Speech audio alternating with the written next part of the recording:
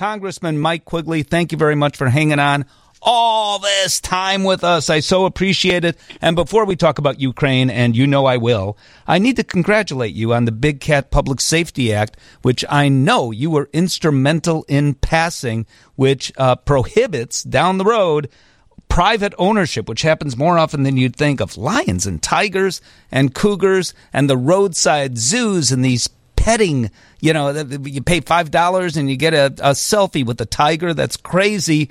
And you, sir, have stopped it all. So thank you so much. Well, we had a lot of help. It was a great end-of-the-year gift for all of us who care about our friends. And as you know, there's always more to do, but it's nice to have a victory every once in a while.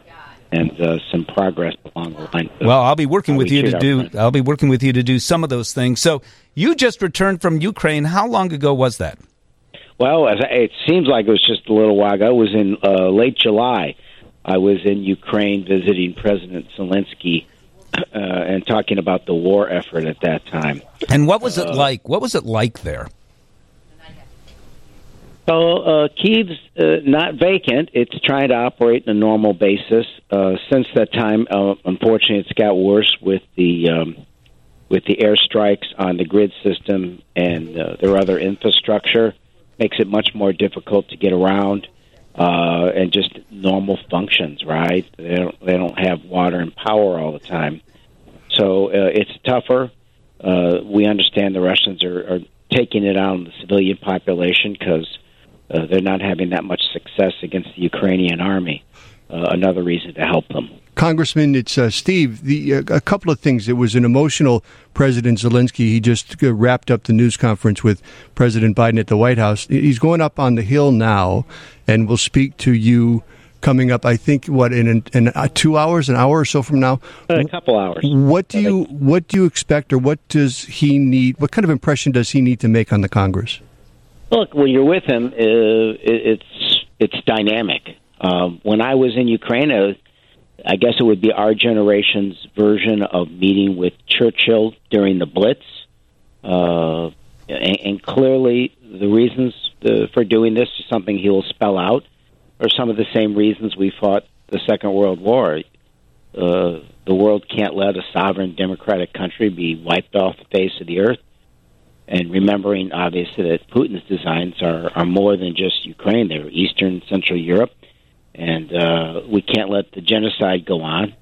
When I was there, I was in Bucha standing on a mass grave of people who were tortured, raped, shot.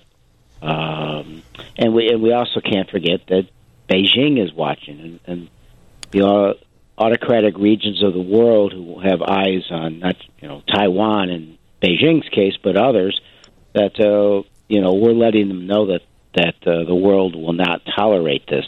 So I think that's part of it. The part is that, hey, this has been an extraordinary effort, but the battle's not over, and we need to do much more to ensure the ultimate victory. I know that there had been just a few Republicans saying that when their party took over the House, the aid for Ukraine would go away or would be greatly diminished. I would imagine that's a great minority of the Republican Party, and that he will find a receptive audience up there tonight. I think that's right. I think that the notion that the Republicans aren't supportive of this is it's overrated. The Republicans I work with, this would be, I guess the Reagan wing, but the more traditional wing of the Republican Party is steadfast in their support. And I think when you see Leader McCarthy talk about those points you just made, I'd like to think he's just trying to appease the far extremes of his party, which were, isolationists in their most pure form. This is the other Steve. The Patriot missiles take time to be trained on, apparently. Is this somehow a bit too little, too late? Should we have done this earlier?